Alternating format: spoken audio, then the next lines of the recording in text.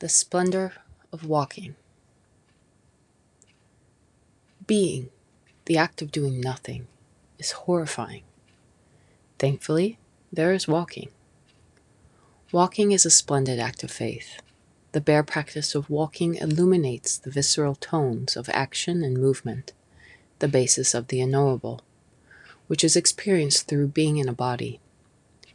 Placing a foot on a surface presumably stable enough to launch forward from, to transfer the privilege of the support of the body from one side to the other, in a continual back and forth act, walking becomes a simultaneous freefall, moving through a multi-dimensional space. Walking goes hand in hand with faith as serving among commonly misunderstood pursuits a human can partake in. The acts which serve basic functions for human beings are often taken for granted, or taken to serve a fashion or fad, which are ceaselessly unreliable, shifting as rampantly as thoughts or emotions. But there is a lasting quality imminent to walking that I seek. Middle-aged men walking miniature dogs, smoking cheap cigarettes and wearing flip-flops. An abandoned cereal bowl I dare not peer into sits perched atop a ledge next to a dollar store book. Sprinklers spitting vapors that smell of chlorine form meandering estuaries on the pavement.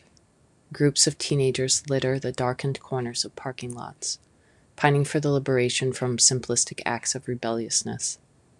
The fragrant stench of what one hopes is an animal outpouring and not the remnants of a drunken act. Sticky lines of thread from the hind sides of spiders I talk myself into believing to be far from the scene of my entanglement. These encounters are the dancing stimulus of walking through any given evening on the Westside of Los Angeles. The apartment, buildings, and light fixtures are reminiscent of the copies of architecture in Las Vegas. The prized symbols of achievement in Los Angeles confoundingly rest parked beneath the shabby architecture, done up by signs of dignity or class, awaiting a disaster should the next big one hit the Richter. Perhaps the metal bodies would provide additional cushioning. The aura of cheap perfume masquerading in designer labels and plastic top bottles makes the solar plexus feel woozy. The oppressive realization not a single soul cares where I am or what I am doing settles into my bones. This outward to in experience robs me of the splendid act of walking in an all too easily overlooked faith that must be reclaimed to enact a subtle body of force exerting upon the world. The first step to navigating this subtle space filled with immense power begins with the choice of walking at night. I move my body when I want to move, and the privilege of having that choice is something I enthusiastically drink in on these night walks. Indulging in the proof I have granted myself a most desirable existence to partake in, walking is a grounding reminder of the faith I must put into the unknown, so all I love and desire to create in life may come forth from this force I have full responsibility for, and appear on the path. Society favors the night to disempower the body from action in the world, as if the night brought out more hazards than day. You see, it is the day that is plump with tasteless grizzle. The masquerade appears more convincing, the tantalizing sensations more distracting, and so it is taking this first step into the darkness that is a crucial effort in maintaining an honest practice as a person and artist. Society can act like a quicksand beach, made from transporting material from another area to give the appearance of what looks like is there, was always, or will continue to be.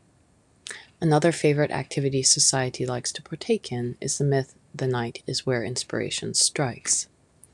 Inspiration is an entirely readily available in every aspect of life, material or temporal, and can be used to create whatever it is we decide worthy of making. I ascribe the conditions in the world of warfare among discourses of economy, race, religion, governments, or any other form of difference as evidence to an insistence human beings are not yet willing to embrace the enormity of the gifts life has to offer us. And so I practice seeking a way to allowing more of the splendor of life into my experience.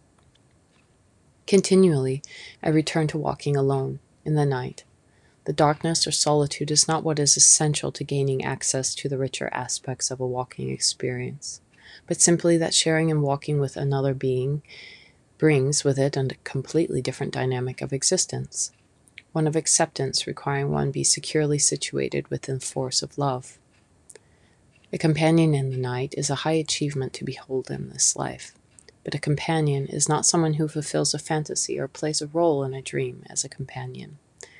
These conflations are easy to make, but with effort in reaching toward richness of the act of walking, one may grow sturdy enough to allow another way of being to inhabit the most intimate spaces, those of which are most essential to the basics of living in a body. The simplicity is so gigantically confronting, the energy impulses radically dynamic, the experience can easily be horrifying and grotesque, and so the other is pushed away. The pushing can become a mindless shuffle to and from one purpose companionship to another, never gaining the real experience, because in shuffling from one to one, it is really a being alone with intermittent distractions from the abyss of splendor available and engaging fully with the simple acts of living.